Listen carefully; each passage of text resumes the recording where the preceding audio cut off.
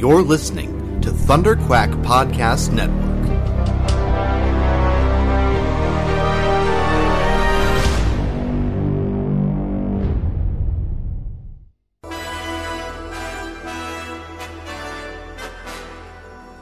It may look like an ordinary podcast, but this one's bigger on the inside, and it can travel anywhere in time and space.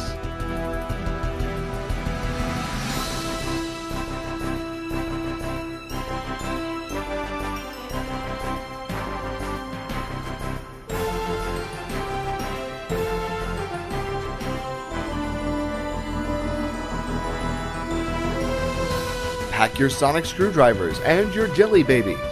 Grab your hats, scarves, and tighten your bow ties. You're the companion now, so get ready to run with your hosts, Jason Hunt and Paul Gann.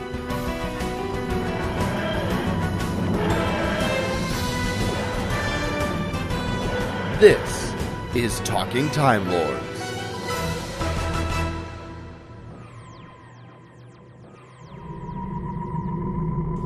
Hey everybody, and welcome back to another exciting episode of Talking Timelords. This is episode number 10, the Daleks Master Plan Story Review, Part 2. I am, as always, one of your hosts, Jason Hunt, and with me, my companion on this podcasting adventure through time and space, we have Paul Gann. Marty, we've got to get you back to the future. Oh, sorry, wrong show. How's it going, Paul? It's been a little bit. Yeah, it's been a couple of weeks. So, we did take a week off last week. I was coming back from vacation and did not feel like, recording immediately after a very long flight, where I had to change planes one more time than I thought I would. Anyways, that's a story for another day. But we are back, and we are here to finish up our review of the Daleks Master Plan. The Daleks Master Plan being a 12-part story arc with an additional prequel episode, so 13 episodes in all. We got through episode 6, and plus the prequel episode, so 7 episodes on our last episode. We left off with the Doctor, Stephen, and Sarah having escaped Kemble after unloading the fake Turanium to the Daleks and Mavic Chen for their time destructor weapon. Yes. English, I can do words. The time destructor weapon. By the way, I should mention that our reviews, especially the classic episodes, include full spoilers, so expect to be spoiled completely.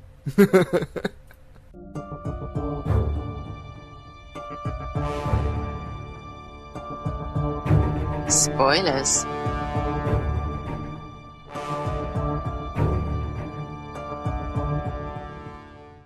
We last left the Doctor, Sarah, and Stephen having just landed on a new planet, and the Doctor's ordering them to stay put because, look at the dial, the atmosphere, it's too dangerous, it's too poisonous for you, there's too much pollution, and so he tells them to stay put, and now he's going to go outside to see what's going on, because See, this wouldn't even be an issue if he would just fix the navigation system on this thing.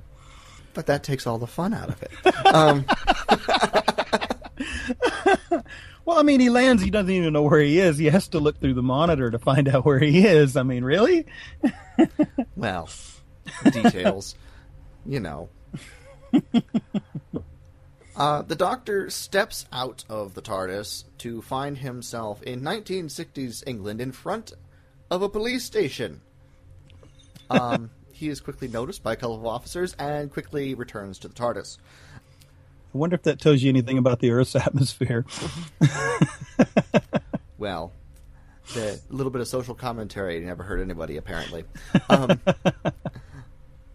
But he decides that he needs to go distract the police officers so that Stephen and Sarah can repair the TARDIS scanner because it got damaged and is not working at the moment. So he goes back out of the TARDIS and allows himself to be taken into the police station to be questioned.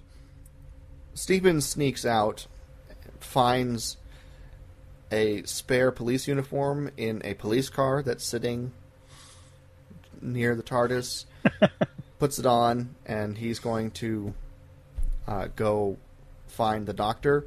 Sarah, meanwhile, comes out to fix the scanner. The Doctor is being interrogated and is not being very helpful. They think he's nuts. The interrogators think he's nuts, to which he promptly refutes. He's very indignant that they think he's a nutter. But then he's completely honest with them and tells them everything. Which is why they think he's a nutter. So, boys, off his rocker. Stephen wanders into the police station and gets himself misidentified as the new recruit from J Division. And he's like, "Oh, yeah, that's me. Haha, I'm here for the old man."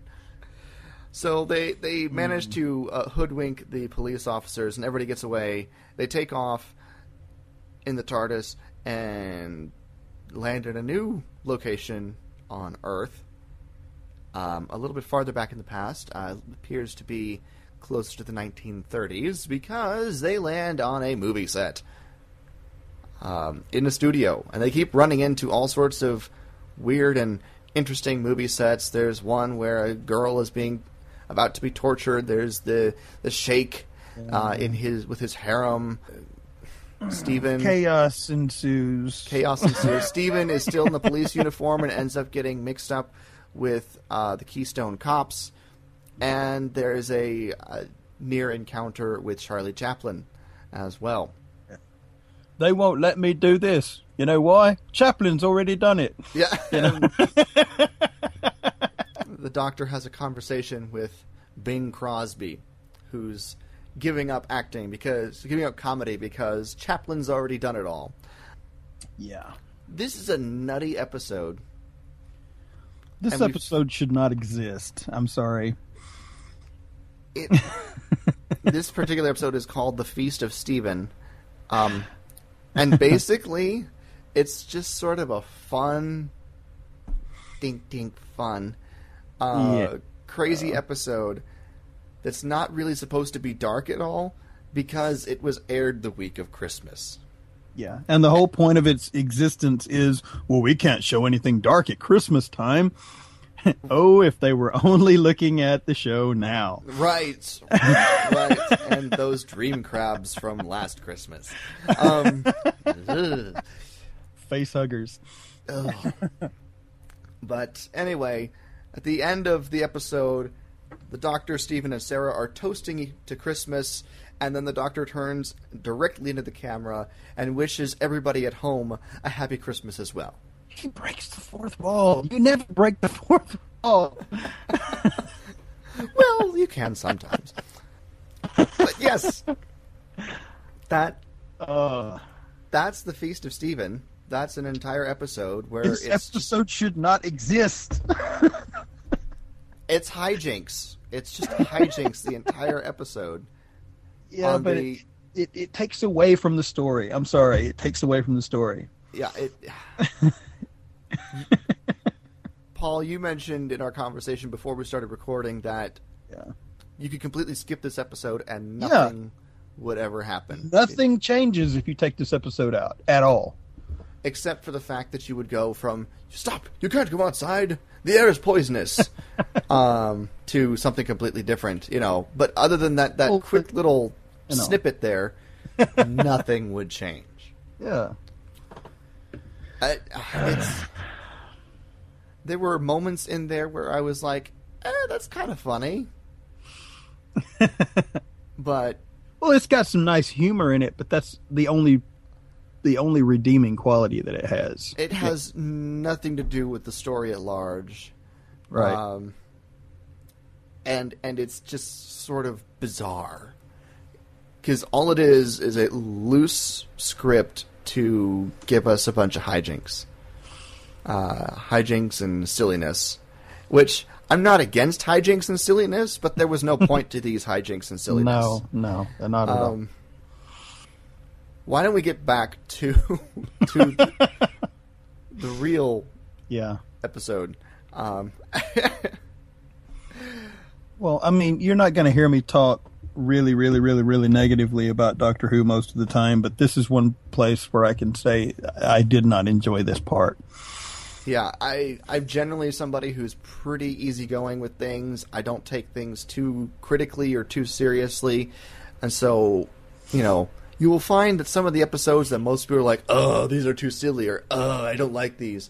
I won't have too much of a problem with it. But this one, I'm just like, what are we doing? What? I mean, one of my favorite Matt Smith episodes is Dinosaurs on a Spaceship. That's completely ludicrous, but I love it. I love it because it's dinosaurs on a freaking spaceship. What's not to love? It's just totally ludicrous, but I still love it. This was not that. If you know what I'm saying, this was.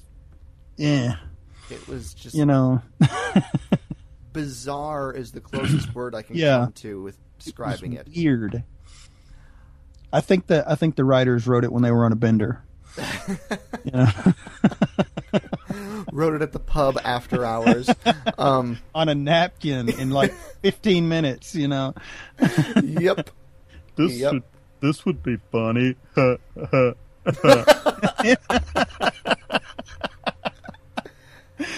All right, well, let's get back to something that's actually good about this storyline.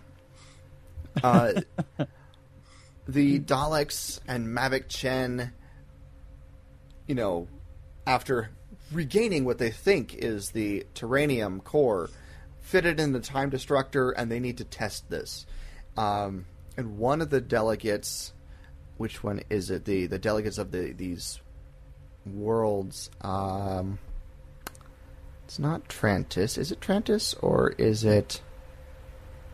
No, it is Trantis. Yeah, Trantis, who is this sort of goth-looking guy with pointy teeth. Yeah, and he's not all there. No, he's not. He's a bit insane, slightly. And the Daleks and Mavic Chen are getting annoyed with him, and so they decide to test the Time Destructor on Trantis. He's placed in a cell with the machine. And he's actually all for this. He actually wants to do this. That's the crazy part, Yeah. Yeah, I'm not sure. I don't know.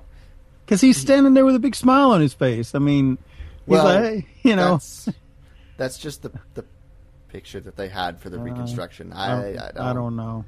I don't think that... Well, he wasn't yelling and screaming, hey, let me out, let me out. I mean, maybe the... that room is soundproof. So, it's hard to tell because this is one of those episodes where it's a complete, photo snap reconstruction, basically. I say this because one of the characters actually says, yeah, he never was really all there anyway, was he? So they thought he was volunteering for it as well. No, he's not volunteering. The Daleks selected him. They're like, we will test it on Trantis, or, because he has no use. The Daleks have no use for him anymore, so we're going to test it on you. It's your only usefulness anymore. But it doesn't work, because the core is not real. Chen is blamed for this, and they kill Trantis. Just because they can. Because that was the plan in the first place, and no purpose for it. There's no purpose for him anymore. So he's just they're done with him. They were going to kill him anyways with the Time Destructor, and so they kill him. But they blame Chen for giving them the fake Terranium, and Chen, of course, transfers the blame back onto the Doctor because he didn't check it. And so the Daleks board a time machine. We'll send to Skaro for a time machine, and inform Chen that he will be accompanying the pursuit team to repay for his failure. See, they proved me wrong, because on the last episode I said, apparently the Daleks have not,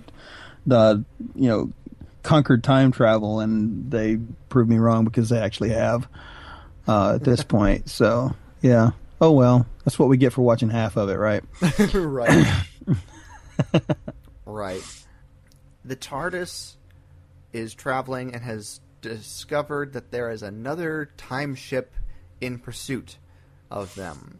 They land. They try to escape. They land in the middle of a cricket match before taking back off and leaving again. Yeah, that was funny. I'm sorry. That was funny. It was pretty funny. It was like, all of a sudden, the commentators are talking about what a comeback the British will have to have, in order to come back and win this game. And then all of a sudden the TARDIS lands in the middle of the field, and look, a police box out in the middle of the field. Yeah. What do you think of that? Well, it doesn't look good for the British, because they will have to move that, and that will take off time in the game, And even if it takes 10 minutes, they'll only have so many minutes left in order to be able to make this many, And I'm going, right. Dude, it just freaking materialized out of nowhere in the middle of the field, and you are, acting like it's no big deal, Well, they're British. And there's this one dude standing out there scratching his head, trying to figure out how it got there, How to get it off the field. And then, of course, it dematerializes, and they're like, oh, well, now we can continue the game, and all this, Yeah, I'm like, seriously? I would have been like, dude, did you just see that? Did you look? Yeah. And they're like, oh, well, that's unfortunate now, isn't it? Right. Oh, dude. I loved it. I laughed so hard. I actually rewound it and watched it twice. It was pretty funny. But they ultimately land on this volcanic planet to see if they can confront whoever is following them. Elsewhere on the planet, the meddling monk lands his TARDIS. You're going to have to give us some background on the meddling monk, because we haven't discussed that. The monk is from the episode The Time Meddler, which we mentioned on one of our previous episodes a while back. And it is one of the best episodes, the best story arcs, I think, in the first Doctor's run.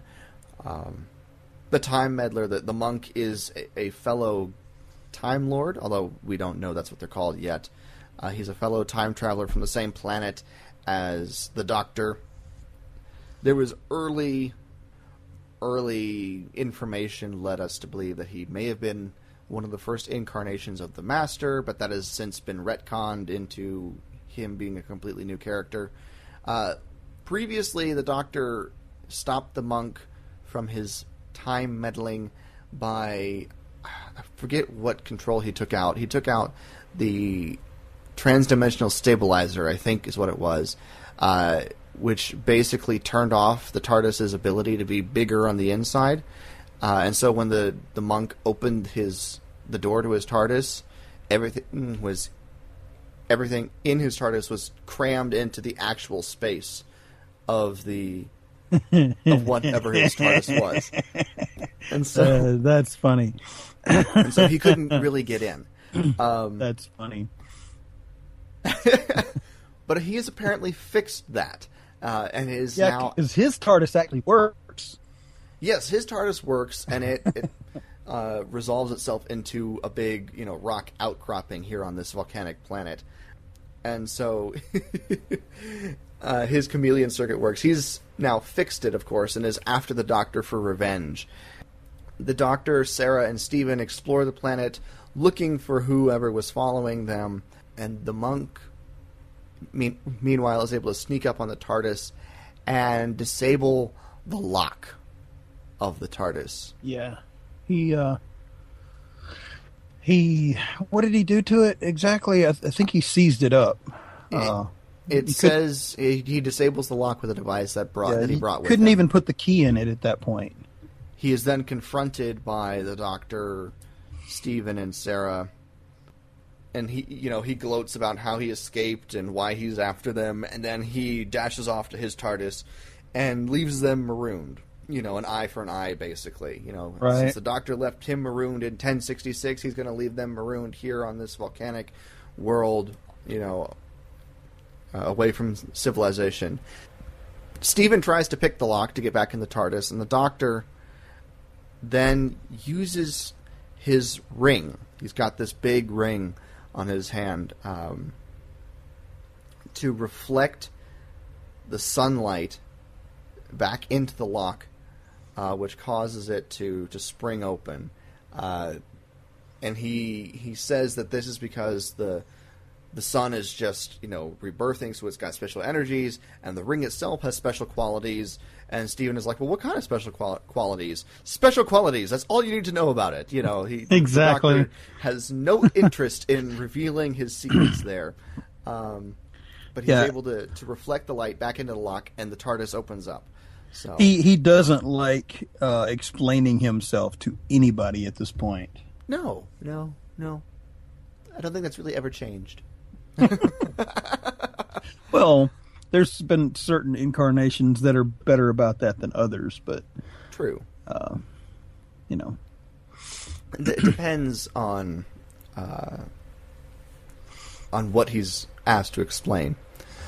The monk, of course, swears that the Doctor won't get away that easily and takes off after them. The Doctor, Stephen, and Sarah then realize they're still being pursued by a time ship. They think it's the monk again, and they're trying to find a way to get away from them. So they land again during a New Year's Eve celebration in London, and then they take off again. But we then see that the Dalek time machine has arrived on Kemble, and Mavic Chen and a squad of Daleks board it and take off after the Doctor. Right.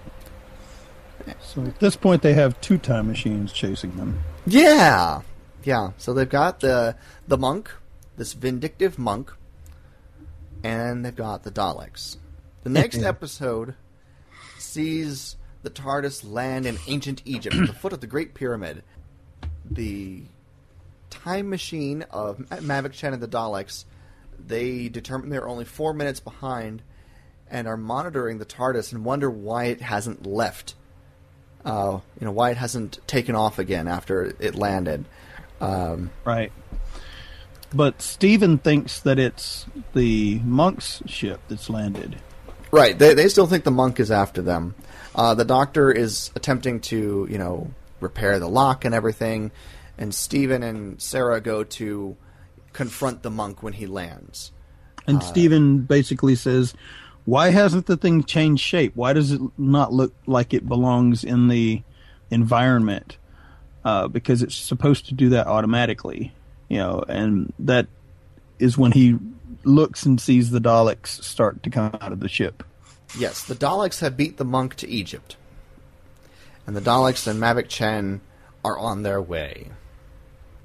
Stephen and Sarah try to, of course, escape to go warn the Doctor, but are captured by a hostile army of Egyptian soldiers who think that they are looters of the Great Pyramid. They do not want their tombs inside to be disturbed, which is understandable. But they capture Stephen and Sarah and try to capture the Daleks. They think they're all in it together. Right. But of course, the Egyptians and their weapons are no match for Dalek weaponry, and what remains of the fighting force of Egyptian soldiers escapes with Sarah and Stephen in tow. They're a little freaked out too. Yeah, no, they're not. The Egyptians are not, shall we say, coping well. Meanwhile, the Doctor has fixed the lock on the TARDIS, and he goes to find Stephen and Sarah, and notices the monk landing. He hides, and the monk, of course, leaves his TARDIS in search of the Doctor. Yeah, this was funny. He he steps out of the TARDIS, looks around, goes into his TARDIS, and comes back out with a pair of sunglasses. Yeah, that was totally out of the 80s, and it was back in the 60s. Right. Well, the thing about the monk, and you will find this out if you watch the Time Meddler, is that he has no problem in bringing things from other time periods to the ancient past, or to the future, or whatever. He has no problems mixing technologies and inventions and those sort of thing. So he's got a pair of sunglasses with him in ancient Egypt, and he's fine with that. He goes out to search for the Doctor. Meanwhile, the Doctor sneaks inside the monk's TARDIS. Yeah, this I thought was hilarious. He sneaks back inside the monk's TARDIS and changes the chameleon circuit to turn the TARDIS into a police box. Yeah, but before it does that, it changes into about 4 or 5 other things first. He has to cycle through a few things. Turns into a wagon, and what else does it turn into? A chariot. There was a couple of different things. Yeah. But it finally none ends of none of them matched the scenery at all. No, not in the slightest. But he then, of course, reemerges from the newly transformed TARDIS, chuckling to himself, and sets off to see what the monk is up to. The monk, of course, is completely oblivious that the Daleks are there, and rounds a corner and about runs into them and Mavic Chen. And is spotted almost immediately. Yes. He knows who the Daleks are. He is familiar with who they are. And the Daleks are about to exterminate him, but since Chen realizes that the monk knows who they are, he convinces them to use the monk to track down the Doctor. And to convince the Doctor that if he will bring them the Terranium, then everyone, including the monk, will be spared. They will not be killed. So, and if the monk does not do this within the hour, his life is basically forfeit. So he has to track down the Doctor. He manages to find the Doctor's TARDIS, which has been moved into the tomb of the Pharaoh, because the Egyptians think it is some sort of treasure. Because anything that is within the property, basically, of the Great Pyramid is a treasure for the Pharaoh. So yes, automatically the property of the Pharaoh. Exactly. And the monk is trying to get into the Doctor's TARDIS and is confronted by the Doctor. And they are at an impasse because the Doctor refuses to give over the Terranium, but the monk... but the monk, of course, really needs the Doctor to give the Terranium over because, he really cares about his own life. This is the point where you actually see the Doctor start to move toward the monk, and the monk is saying, "Doctor, Doctor, Doctor," and then it shifts to a completely other scene. It cuts. It cuts to something else. Sarah and Stephen have managed to free themselves by cutting their bonds with a piece of broken pottery, and get into a fight with the Egyptian guards, and both of them are able to very handily take care of themselves and the guards, and they take off to try and find the Doctor. The monk has missed his deadline, and so all humans are to be killed on sight. Sarah and Stephen know that the TARDIS has been moved to the tomb, and so they head there to see if the Doctor has found it. And they get to the TARDIS. The Doctor isn't there, but suddenly a bandaged hand starts to emerge from a sarcophagus nearby. And that's where then it ends. And that's where that episode ends. Yeah. Of course, the bandaged hand belongs to the monk, who the doctor tied up. He tied him up with bandages and stuffed him in a sarcophagus. I thought that was hilarious. At this point, they're almost like school kids. You know, they're almost like, I'm going to prank you. No, I'm going to prank you. No, I'm going to prank you. You know, and seeing who can one up the other one. Right. But, you know, the monk is very, very distraught. And now he's got a headache from the attack that the doctor did on him, because the doctor is very malicious, and he needs some medicine that the doctor is sure to have in his TARDIS, and you should let me in. And, you know, Stephen just looks at him and, no. Even if I wanted to, I don't have the key. You know. Oh, okay. And so Stephen, Sarah, and the monk go out to try and find the doctor, who is, of course, disappeared, because that's what the doctor does.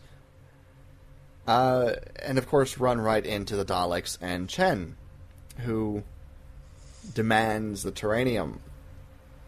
The monk, of course, claims that he was bringing Sarah and Stephen as hostages to the Daleks because, you know, he's obviously failed in his mission. He was bringing them hostages because, you know, the doctor wouldn't leave his companions behind. Right. And so Chen goes, fine, well, you'll be a hostage too. And the three of them are taken to the Dalek time machine. The Egyptians have been calling for reinforcements. They've got an army on their way.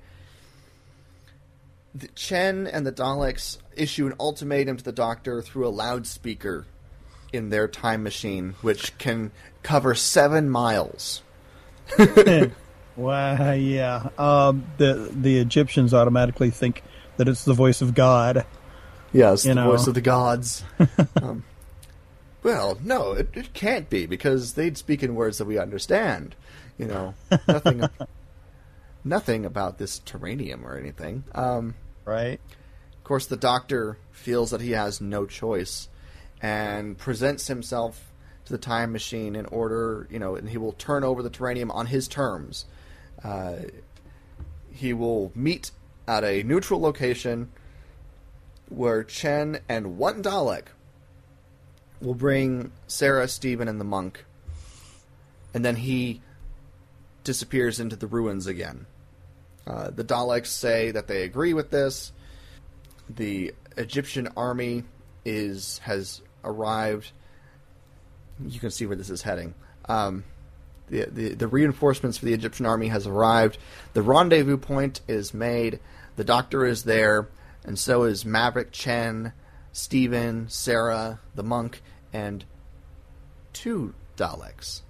The Doctor is basically talking from behind a stone slab because he knows the Daleks wouldn't hesitate to shoot him and take the Terranium, you know, if if they could. He orders, you know, since they did not live up to their side of the bargain, he orders them to turn over the hostages first, and then he will give them the Terranium. Sarah, Stephen, and the monk are returned to the Doctor, and just as the exchange is about to go down, the Egyptians show up and start throwing spears and getting in the middle of things. Chen snatches the Terranium from the Doctor, and everybody scatters. This is where all hell breaks loose. Yes, there are numerous casualties, mainly on the side of the Egyptians. Some of the Daleks are basically trapped. They get themselves sort of trapped and hemmed in by rocks that the Egyptians are piling around their casings, you know, but... Sure would be nice if they had the ability to levitate at this point, wouldn't it? Maybe. You know, the Doctor, Sarah, and Stephen return to the TARDIS, and they're happy to get out of there, but the Doctor is very frustrated that he had to give up the Terranium to do so. But when he snuck into the monk's TARDIS, he took the monk's directional stabilizer so that they would be able to get to Kemble for sure. And of course, the monk runs back to his TARDIS, discovers that the Doctor is basically using him as a diversionary tactic because his TARDIS looks like a police box, and he barely manages to dash inside and escape before the Daleks, open fire on him. He does land on an ice planet because his directional stabilizer is gone and he has no control of where he's going. So now his work's the same as the Doctor's does. Yes, he has to wander time and space until he can repair his TARDIS again, and he vows to get his revenge. Curse you, Doctor. All this stuff. Which, you can really kind of see how this could have turned into the Master if they'd wanted it to. I really think that was sort of the direction that they were heading at one point, but then they shifted gears and moved in a different direction. Right.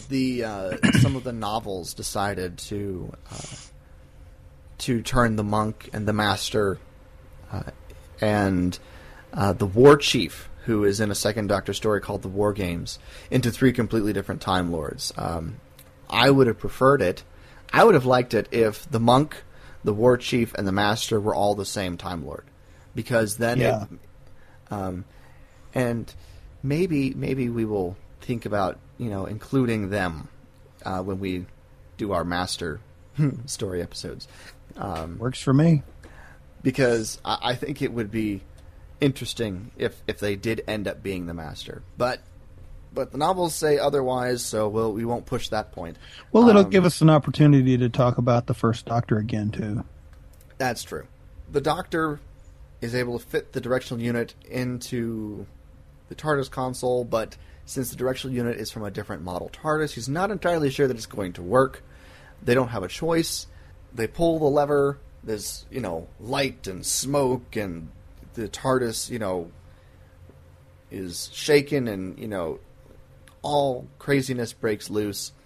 But when they land, they look out the scanner and find out that they are indeed on Kemble. The directional unit burned out because it wasn't exactly compatible, but before it burned out, it did get them to Kemble.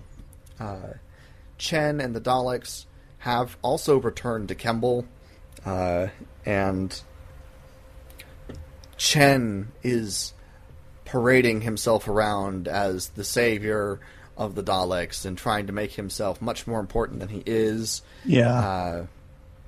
Because they've got the Terranium back. He goes back and begins to proclaim to the Galactic Council and begins to discuss and tell them how he's basically going to be the leader of the council now. The Daleks are don't want to get rid of him yet because his arrogance and greed will still prove to be useful. So at this point, the council gets kind of angry about the fact that he is setting himself up above the rest of them. I would be too. Yeah. They're not taking this very well at all. No. No. And in fact, they move to attack Chen, and he shoots one of them. He has a gun, and he shoots one of them. Yeah. And the delegates, calm down a little bit, enough to realize that the Daleks are no longer in the room, and that bars have been lowered over the only exit to the council chambers. Yeah, at this point, they start to realize that they've been duped. Right. And the Daleks begin to come in and lead the delegates somewhere else. For me, this is really when the story started to pick up. Yeah. And not that it's been bad up to this point. It's just, it's really at this point, I think, where it starts to ramp up as far as the dynamic of, it's really starting to take on darker tones, and and really, puts you in a position where you feel like there's something to lose. Right. The Daleks Master Plan up to this point has been a little hit or miss, or just meh in some areas. Well, I've enjoyed most of it. Most of it I've enjoyed. It's not been blowing me out of the water up until this point for the most part. Obviously the stuff with Katarina earlier that we talked about last episode, that was a big deal. But there's been nothing that's really been, blowing me out of the water other than that for the most part. But this is where things start to really kick into gear. And it's what happens, towards the end of this episode and into the next episode that really makes me, that really helps me turn the corner on this story arc, from just sort of it's good to, I think I really like this, but we'll get to that. Yeah. Just a little side note, I think that the writers did a really good job incorporating the darkness into the storyline. Because it starts out, like I said on the last episode, it starts out at the beginning with really, really dark tones. It moves into some more dark tones, and then as far as the darkness goes, it's sort of hit or miss for a little while, and then you got the death of Katarina, and that's a really dark part, But I mean, there's some hit or miss as far as the dark tones and stuff. But when they hit it, they really, really hit it. Because there's some things in this episode where I literally was sitting there going, I don't even think that the New Who can hold a candle to the dark themes in this story. I don't know, because I don't know. Well, we'll talk about that as it gets a little further along, but there's a couple of things that happen in the storyline that I've not quite seen anything quite that dark on Doctor Who for a really long time. Yeah, well, we'll get to there in a second. The Doctor, Sarah, and Steven have been wandering through the jungle of Kemble trying to find the city, trying to find, the Doctor, or the Daleks, and, put a stop to, the destruction that they want to unleash upon the universe. But they get separated. The Doctor gets separated from Steven and Sarah. Steven and Sarah decide to head towards the Dalek city because that's likely where the Doctor went. But they arrive, and it's almost completely deserted. There's nobody around. They haven't met any Daleks. They end up in a control center and try and call out the Daleks, but they're only answered by the delegates of the council. And see, at this point, I actually was kind of wondering, before they ever heard anybody call out to them or anything, I was actually kind of wondering if maybe they had arrived at a different point in time than everybody else, because I was thinking to myself, well, maybe they actually ended up at an earlier point before the Daleks ever arrived there, because there weren't any of the plants left on the planet, or they couldn't see any Daleks or anything like that, and it wasn't until they actually saw the ships of the delegates sitting out, by the city or whatever, that I realized that something else was going on, because at that point it almost seemed like that they had arrived before the Daleks had arrived, and that they were that they had missed it. Yeah, that they had overshot and hit at an earlier point in time. Yeah, that was interesting. They sort of played on this. Well, are they actually here? Is this actually Kemble? It was, they, and then not until you saw the city and realized that the delegate ships were still there. Right.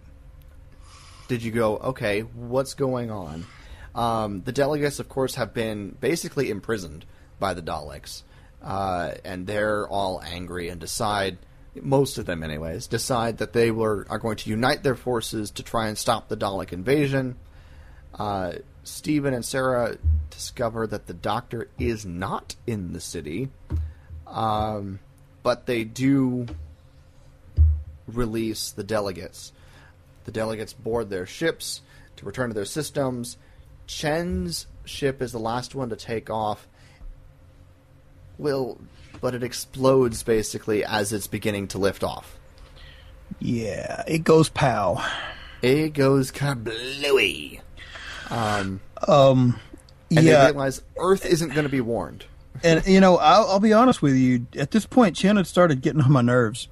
And so when the ship blew up, I was thinking, yes, he finally got what he deserved. Because I was like, hey, I'm tired of this guy. Just kill him. He was getting really megalomaniac, getting to be really a real megalomaniac. I literally was thinking in my head, just kill him with fire. Just go ahead, kill him with fire.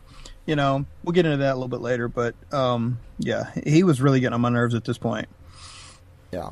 So it explodes. They realize Earth's not going to be warned, and so they have to find the doctor so that he can get them to Earth and warn them of the invasion. They're going through the jungle, heading back to the TARDIS, and come across a Dalek, which is surprising because they haven't seen any since they landed back on Kemble. So they decide to follow the Dalek, who goes into an underground bunker. They say, well, maybe this is where the doctor went. They decide that they're going to go in and try and find out what's going on. Oh, but there's Chen coming out of the bushes with a gun. He's not actually dead. He faked his own death. Did you like my little fireworks show? Oh, yes. And so he leads them into the Dalek bunker at gunpoint. And that's where episode 11 or 12, depending on if you're counting that prequel episode. Let's count the prequel episode because I don't want to count the Feast of Stephen.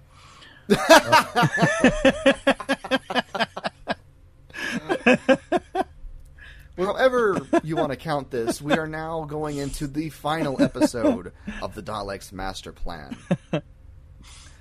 Chen is, forcing Steven and Sarah into the underground bunker, and Chen is going a little bit nuts. His grip on reality and sanity is starting to slip, and he's convinced that the Doctor and his companions want to take Chen's place as guardian of the solar system by allying themselves with the Daleks. Yeah. And nothing that Steven or Sarah can say will convince him otherwise. The Daleks have assembled an army and are preparing the Time Destructor. They're about ready to launch the invasion when Chen enters with his prisoners. Now, see, you've got a little bit of a situation here that's similar to what we talked about on another episode in the Dalek invasion of Earth, where you had the untested acid bombs.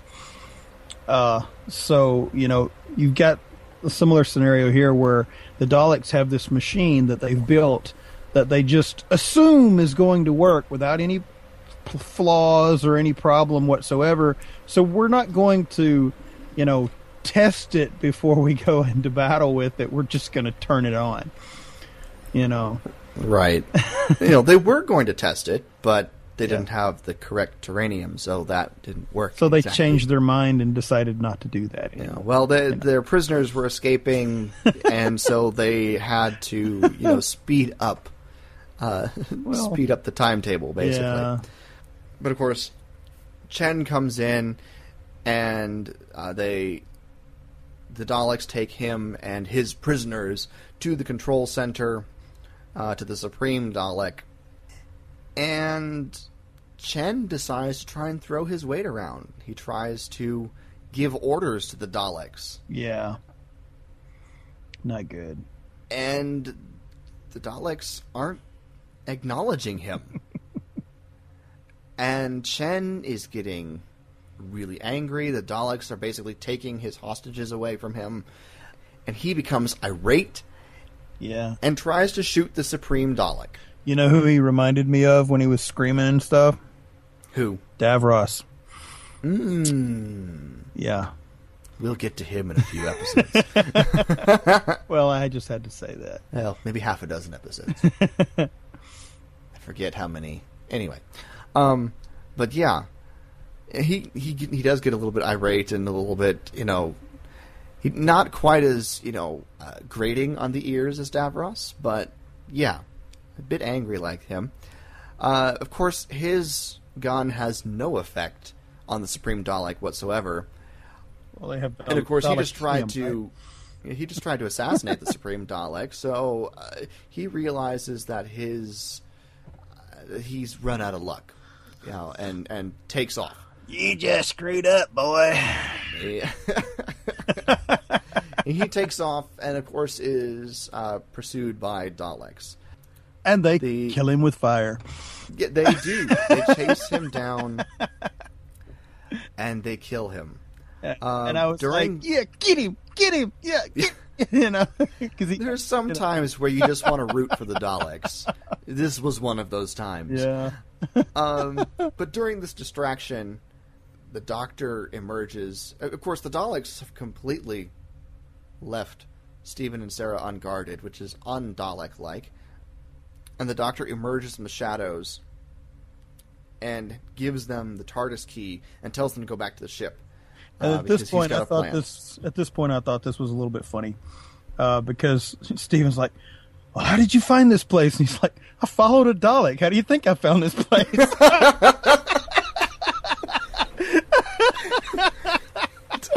I followed a Dalek. How else would I have found it? Yeah, he's very matter of fact. He's like, "Well, duh."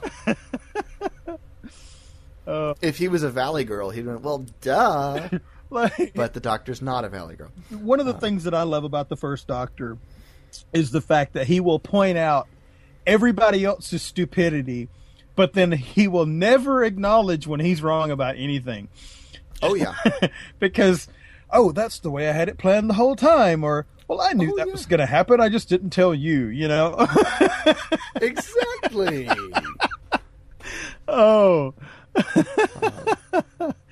In a little bit of a way, he reminds me of David Tennant's Doctor that way, because David Tennant's Doctor does that a little bit too. Only he does it in a little more subtle way. Right. Right. But the Doctor gives them the keys and tells them to go. The Doctor takes the time destructor and puts himself between the Daleks who are returning and his companions, and then uses the time destructor basically as a shield because the Daleks don't want to shoot it. But now they've already turned it on, right? No, he turns it on. I'm sorry, I missed out on that part. My bad. He turns it on. As soon as he gets out the door, he turns it on because he's going to use that basically to destroy the Daleks. Stephen and Sarah are rushing through the jungle. Sarah decides to head back for the Doctor without telling Stephen. Stephen makes it back to the TARDIS, realizes that he's by himself, and freaks out. But he does go inside the TARDIS to do as the Doctor told him to do. Sarah, meanwhile, reunites with the Doctor, and he's having a hard time because the time destructor is having an effect. It's starting to age him, starting to age the things around him, and they're trying to make their way back to the TARDIS in time. At this point, it's just a good thing that the Doctor doesn't age the same way that people do. Right. Because after making their way through the jungle a bit, which is rapidly turning into a desert, he turns back to look at Sarah, and she's dramatically older. Yeah. At this point, I couldn't tell if they had used old age makeup or if they had actually gotten a different actress because it looked so real. Yeah. Of course, this is another one of the photo snaps. This is a reconstruction. Right. This episode is not complete, and so sometimes it's hard to tell because the quality of the pictures varies depending on what they're using. Right. But yeah, it was. They may have used just makeup on her, and if they did, it looked really good. But she's dramatically older, and the TARDIS is now within sight, but both of them are so weak from the aging of the time destructor that they collapse, and Steven can't do anything. He can see them on the scanner, but he can't do anything. See, this is what I was talking about before when I was talking about darker tones, because she is literally laying there on the ground, reaching out to the doctor for help, and you can visibly see her getting older and older and older and older, and just basically starting to turn to nothing, waste away. Yeah. She dies. She ages to death, and since the time destructor is still going, she basically, by the time that all is said and done, has turned to dust. Yeah. It's dark. Yeah, it creeped me out. It was. I did not expect that. No. And this is one of the things that I was talking about that made me think, when it comes to this, maybe not the whole story storyline or whatever, but when it comes to this, I think this is one of the one rare occasions where New Who doesn't hold a candle to old Who. Because I've not seen something quite that dark in New Who yet. Somebody literally just disintegrating, Especially a companion, yeah. Basically, because she's essentially become a companion at this point. And I think on most lists she is considered, Sarah Kingdom is considered a companion. So we've had 2 companions die in this one storyline. Yeah. We'll come back to that here in a minute. Steven finally, the doctor's close enough. Steven finally decides to go outside, grab the doctor before the time destructor starts to have too much of an effect on him. They get back into the TARDIS just as a Dalek patrol comes, up. They're not moving very quickly. They try to destroy the time destructor, but they can't, and they rot away. Their casings turn to dust. Finally, the terranium inside the time destructor burns out. It's all used up, and the time destructor stops. Well, see, this is where I had a little bit of a question, because when I'm thinking of this scenario, I'm thinking, the Daleks acted like this was going to be the ultimate weapon that they were going to be able to use to take over all these different planets and stuff, but it seems like it's just a one-time use deal. I think it's the Doctor didn't turn it off, though. That's the thing. I think what the Daleks would have used it as is a fear weapon, a weapon of fear. Mm-hmm. They'd have used it on a small, in a small controlled setting rather than for the entire planet. That makes more sense. They'd have, done away with some leaders, to whip the populace into shape, put them in line, and then they'd conquer that way. Make everybody think that they could do that to everybody anytime they wanted to. Right. Yeah, that would be very Dalek-like, actually. But it stops the aging of the planet, stops the Doctor is recovered because the TARDIS has helped to rejuvenate him a little bit, and Steven and the Doctor step out of the TARDIS to investigate the remains of the Daleks, and inside the rotting casings of the Daleks, they find a tiny little dead Dalek embryo. Well, there were some laying on the ground, too. Yep, they were laying on the ground, and it was... which is interesting, because now this puts the first time that we've kind of actually seen what's inside a Dalek, for real, on screen. And which is surprising to me, because I didn't expect us to see it that early in the show. And they're similar. They're not the same, but they're similar to the ones that we've seen later on. Right. They're smaller. I think that one of the things that they did later on is they started making them bigger. And I think that had something to do with the difference in their mutations and things like that. And also, these I don't think had visible eyes. I could be wrong. I don't think so either. But it's hard to tell because, like I said, it's the photo snaps, and sometimes they'll grab images that aren't exactly from the show to lay over things to give us the idea. Like the sunglasses the monk used, or wasn't actually the sunglasses that he was wearing in the show. But they'll actually take sometimes images from previous episodes in this same storyline to lay into later episodes as well, just to try to fill it in and make it work. But, they've defeated the Daleks. The Daleks Master Plan has been halted. Stephen is very relieved and happy about this. And then the Doctor looks over at basically the empty uniform of Sarah Kingdom and reminds him of Katarina. Mm-hmm.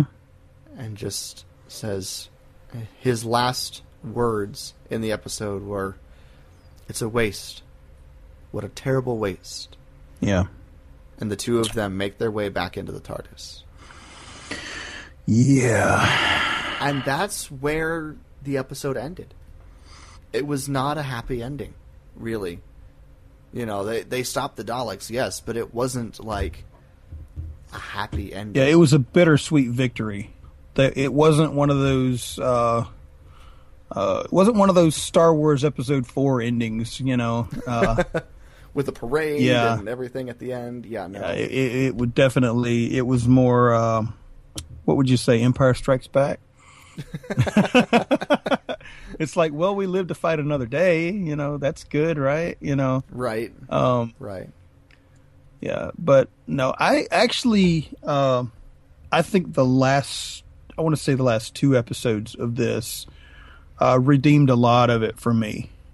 I would have to agree. I really enjoyed that. Yeah. It was really good. It was very well acted, the story. From what we can glean from the reconstructions, it was very well acted. It was intense. They wrapped up all the loose ends, very well. It wasn't too rushed, but it wasn't drawn out either, in my opinion. And we had second companion die. Yeah, and that was. I mean, I kind of knew it was going to happen, but I wasn't spoiled so much, but I just kind of knew it was going to happen because I knew that she wasn't around for very long. Right. And so I didn't know she was going to die like that. Yeah, but I thought she's either going to get shot or she's going to get left behind. Something's going to happen because she's not going to be around for very long. Right. But then when that happened, I was like, oh my, ooh, yeah. Yeah, I just sort of, I put my hand over my mouth like, oh my gosh, I can't believe that they went there almost. It was like, how, wow, it was dark. Two female companions, tough companions, and intelligent people. And the way that they died, the way that both of them died. Mm-hmm. Katarina spaces herself in order to save the Doctor's life. Yeah. Sarah refuses to leave the Doctor on his own with the Time Destructor and the Daleks. He probably wouldn't have made it back without her, would he? Probably. And it's like I said, it's hard to tell with the way that they did the reconstructions, but I get the idea that maybe they were probably carrying it together, or she was helping to push him along. Yeah, or something. He indicated that he couldn't have done it without her.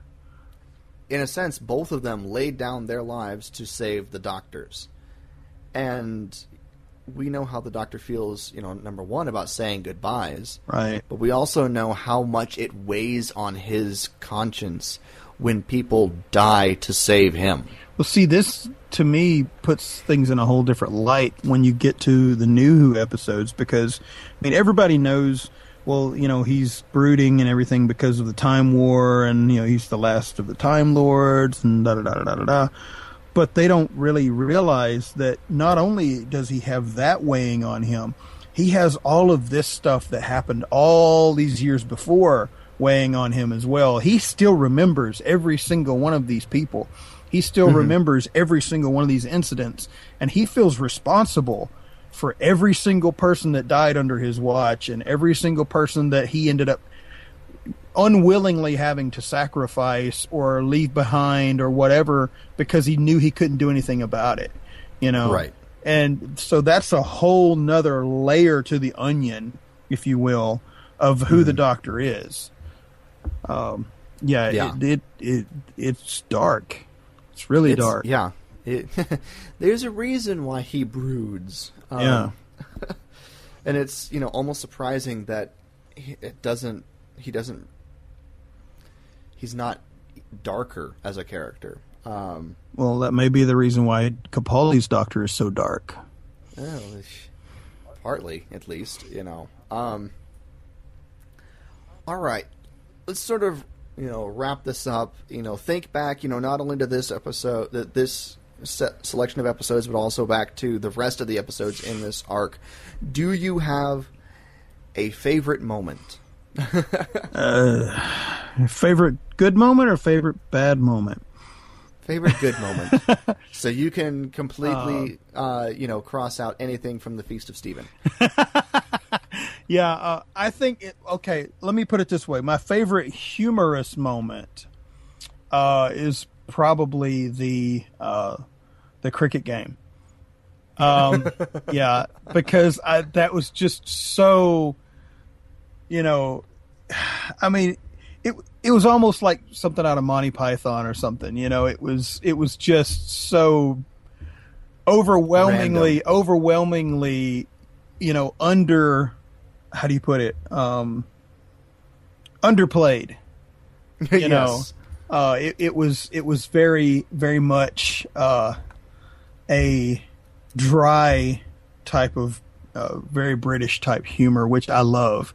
I get it even when some people don't. Some people would be looking at it like, what? What?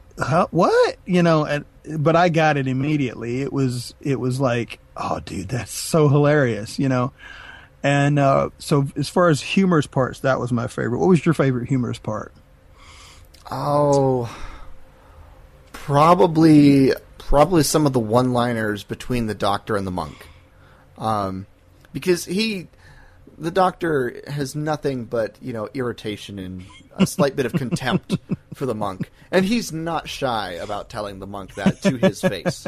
And so that, he says a couple of things, and I can't think of specific lines off the top of my head right now, but there's a couple of times, especially when they're dealing with the Daleks and Chen, where the Doctor just sort of casually, throws the monk under the bus, while he's talking. So, it's, some of those things. As far as humorous moments, I'd say some of the Doctor and monk interactions. And particularly, I think the sarcophagus incident. That was pretty good, I got to say. I did enjoy when the Doctor got in there and messed with the chameleon circuit too.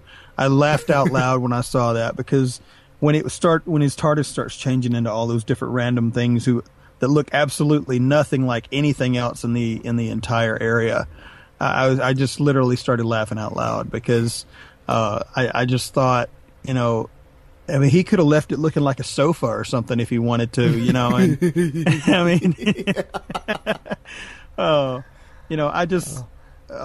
thought that, or 57 Chevy, so hey, a DeLorean, there you go.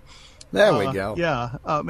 I thought all of these possibilities were in my head about, he could have left that looking like that, or he could have left that looking like that. I realized then why he did what he did, which it made it even funnier at the end of it. But when he started doing that, I literally laughed out loud. Oh, okay. I found a list of what he turned the TARDIS into before it finally became the police box. When it landed, it was originally a pillar, that fit in. Big block. A big block pillar that fit in with the pyramids and everything. Then it turned into a motorbike. Yeah. A carriage. A wagon, a tank, like from World War II, a tank, and then finally a police box. So, yeah, I laughed out loud. I'm sorry, I just couldn't help it. So, how about your favorite darker moment? Oh wow, that would have to be Susan's death.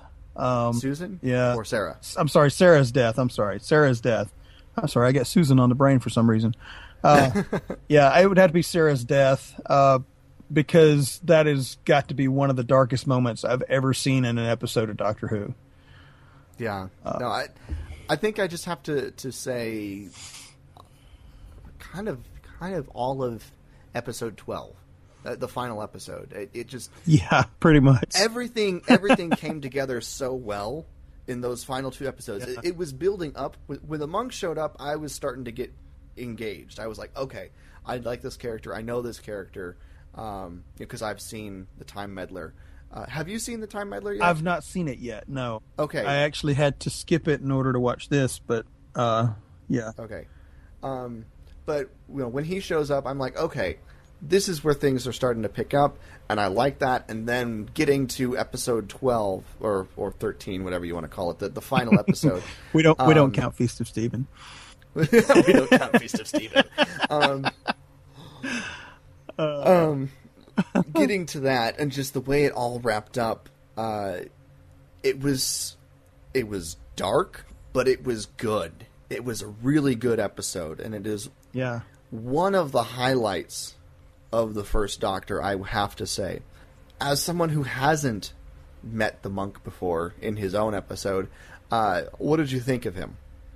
I actually liked him as a character.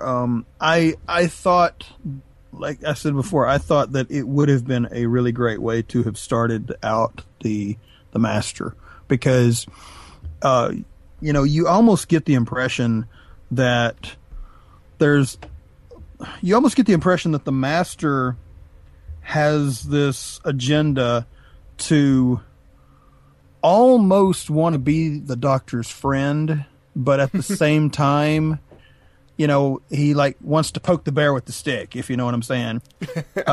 It's like, I want to see just how bad I can be before he finally, gets enough of it and tries to do something about it, kind of thing. Right. Because it really becomes almost like this tug of war between the two of them. They're literally almost like the yin and yang of each other. Mm-hmm. It's like the Doctor, of course, he could exist without the Master, because he obviously did, but when the Master comes into play, and you have that I want to say that Moriarty to the Doctor's Sherlock Holmes type scenario, it brings everything to a whole nother level, in my opinion, because then the stakes are higher, then and it's like the Master actually enjoys that relationship, right.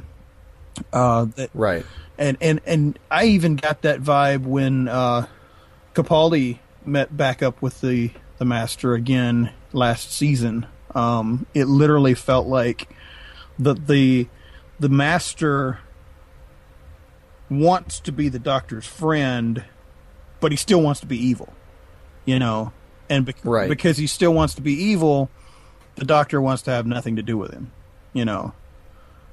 if that makes any sense. Yeah, no, it does. It does. So I'm glad that sort of comes through with the monk. Yeah, it really does. I really like him as a character, and as soon as I thought he showed up in here, because there's a special a DVD, the special of the first and second Doctors called The Lost Episodes, and it has either short summaries of some of these lost episodes, or in some cases has complete episodes from series that aren't complete. Right. And they had episode 10 in here. In this episode was one of the complete episodes from the Daleks Master Plan, and that was the one where all hell breaks loose at the pyramid. Yeah. And that was on that DVD that I got at the library, and so I was like, is that this story? I thought it was. And so I kind of knew he was going to be here. So you actually got to see that in action? Yes. Oh, yes. Dude, I wish I'd gotten to see that in action. Oh, you didn't? No, I saw it with photographs and stuff. Oh, no, there's one. Yeah. we'll have to update that the link. Yeah, if we can find the link to that, I want to be able to see that. Because there's 3 of these episodes. Episode 2, 5, and 10 are complete film recordings. So we will update the links on the Facebook page that we've been linking to this to make sure that is correct for you guys. But yeah, I had seen that episode before watching this, and I thought it was part of this story arc, but I wasn't 100% sure. So when the monk showed up shortly after shortly into this chunk of episodes, I was like, oh, good, I'm excited. But yes, that's enough about the monk.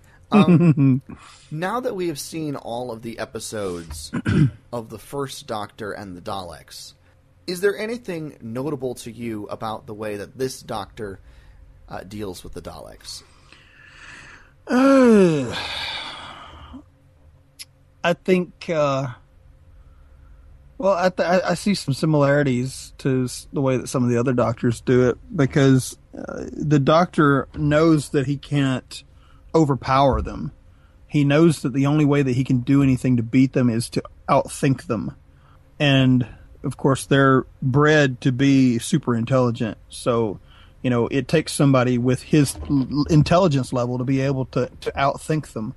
And even as smart as the Daleks are, though, they still can make mistakes. And he has learned how to maximize the potential that he has to utilize those mistakes, But this being the Doctor has not encountered them before and doesn't have any background history on them or anything like that.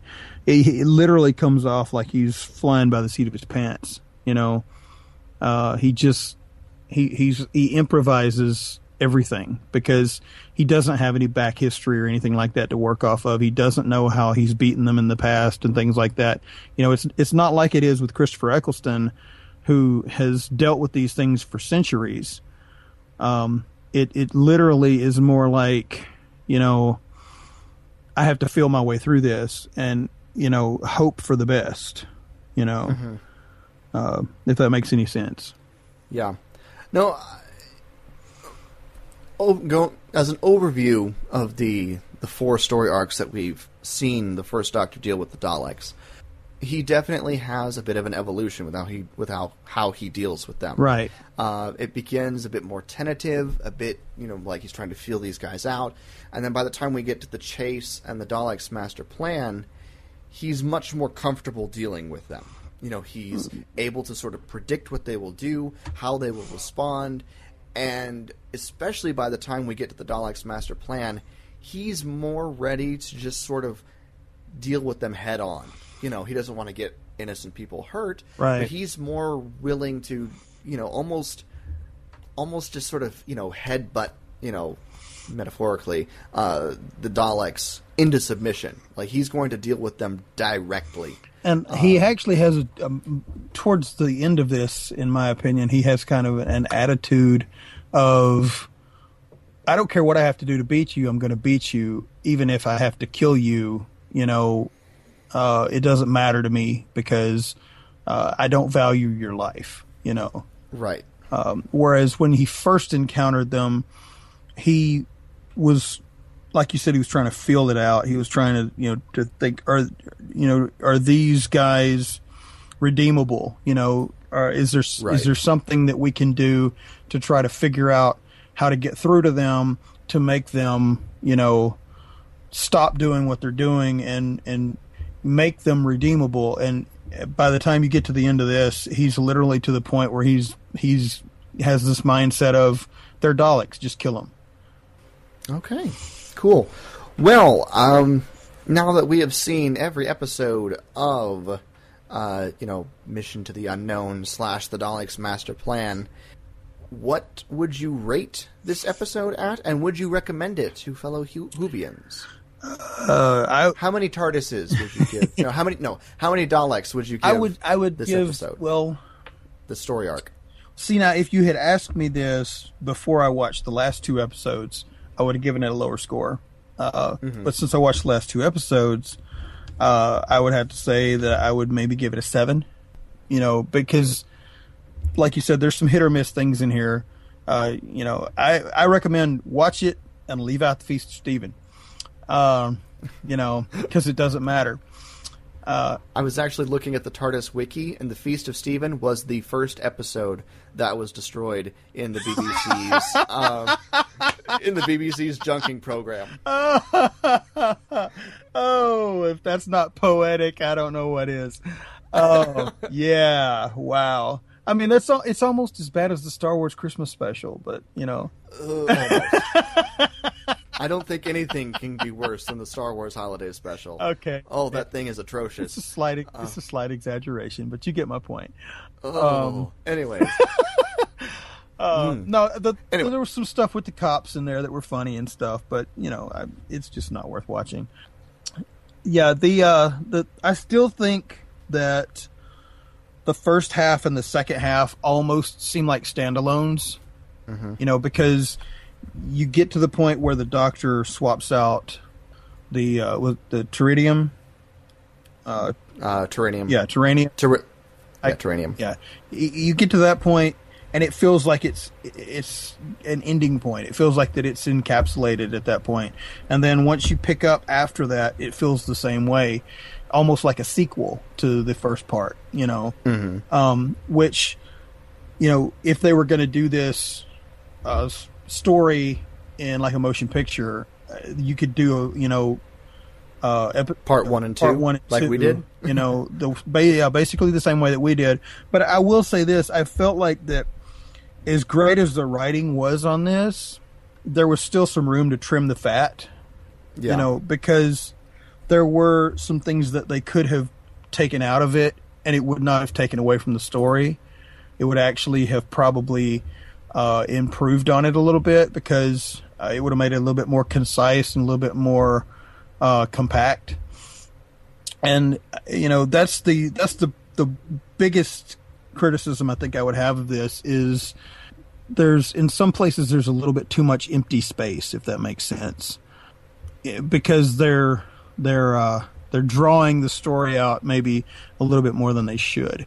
And I can see why it's 13 episodes long, because it's so drawn out. But I honestly think they could have told this story in 9, maybe, and still had all the meat in there, Yeah. Of course, we're looking at this from, film and television viewers, more than 40 years after the fact. Right. Or about 40 years after the fact. 40, 50 years after the fact. But, yeah, I think the last 2 episodes are so strong. The last half is much stronger than the first half, in my opinion. There's a lot of setup and a lot of exposition that goes into the first half of this story arc. You kind of need that for the most part for the last half to have so much impact. But I think you're right. There could have been some trimming. I mean, even if they'd done it in 10 episodes instead of 13, I think it would have still been, just as much story in there. I agree. I'm gonna split this up. I'm gonna give the first half a 6.5, and the second half, minus the Feast of Stephen, an 8. I would actually agree with you on that.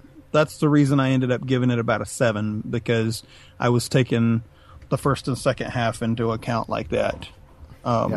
Which I enjoyed the first half. Don't get me wrong. I enjoyed it. I enjoyed it, but I didn't enjoy it nearly as much as I did the second half. I agree. I'd recommend it, but I'd also warn people that since it is so long, you'll need to block out a large chunk of time. Right. Either do it, 2 consecutive nights, or just, spend an entire day watching these, because if you break it up over too much of a longer period, you're going to get lost, and it's going to stop making as much sense. It needs to be seen relatively quickly, one episode after the other, Right. in my opinion. And also, I think one of the things that redeems the first half is the prequel episode, because of the way that it sets everything up. And that episode being Mission to the Unknown. Right. There we go. I think that really added something to the first half. All right. Well, any other final thoughts on before we start wrapping up this review? I'm just looking forward to our next episode. Yes. Next episode, we will be taking a break from our reviews for at least one episode, maybe two. We'll see what happens. Next episode, we are going to be talking about our top 5 villains. We'll probably have at least 1 or 2 honorable mentions thrown in there because, that's how we do things. But we want to get your thoughts on who your top 5 villains are. We'll post this on our social media and stuff. But, or at least who your favorite villains are. So if you want to let us know who your favorite villain is and why, your response may be on the show. So I'm going to throw this out there and say, if you guys have a topic that you want us to discuss, send us a message or something on Facebook or on our website using email, and we would be more than happy to hear your suggestions. Yes. And that is a great segue because, hey, guess what? While I was on vacation, Paul did some amazing online wizardry and got our website to something that is more than just where we post our episodes. The website has been completely revamped. It's got all of our information on there, and it looks really awesome, if I say so myself. Paul did an amazing job. Well, thank you. I came back from vacation. He's like, yeah, I kind of did a few things. And I looked at it, and I was like, that's more than a few. Yeah. But it's really great. You can find all of our episodes on there. You can also find links to our Facebook page, which is facebook.com/TalkingTimeLords. Links to our Twitter account, which our Twitter handle is @TalkingTimeLord. Also, our YouTube page, where you can subscribe to get video versions of our podcast episodes. The video versions are, behind because we kind of have to post these first. And it takes time to edit this together. So, and I apologize for the delay on that, but I am working on it. So. And if you want to email us, you can email us at talkingtimelords@gmail.com. But yes, our website is now the home for all things Talking Time Lords. If you have trouble remembering our email address, you can always go to the Contact Us page on the website, and it takes you to that exact same email address. So, yes. All right. Any final thoughts before we wrap up this episode? Can't think of anything, brother. All right. Well, I am excited to get to our villains episode, and when we come back to our Dalek episodes, I'm excited to see what the second Doctor does, because I have not actually seen either of his Dalek story arcs. So this will be new for me too. I'm looking forward to this. We'll get back, like I said, we'll get back to those in an episode or two. That also depends on how far we get before the new series comes back. We should get at least, I think, the second Doctor's Dalek story arcs done before the new series starts, because he's only got 2 of them, if I remember correctly. But I think that wraps up this episode of Talking Time Lords. This has been episode number 10, the Daleks Master Plan Story Review, Part 2. For Paul, I'm Jason, and until next time, remember... May you hope far-flung hopes and dream impossible dreams. Thanks, guys. Allons-y! Talking Time Lords is a proud member of the Thunderquack Podcast Network. Visit thunderquack.com to see their entire catalog of podcasts, or visit patreon.com/thunderquack to help support the shows.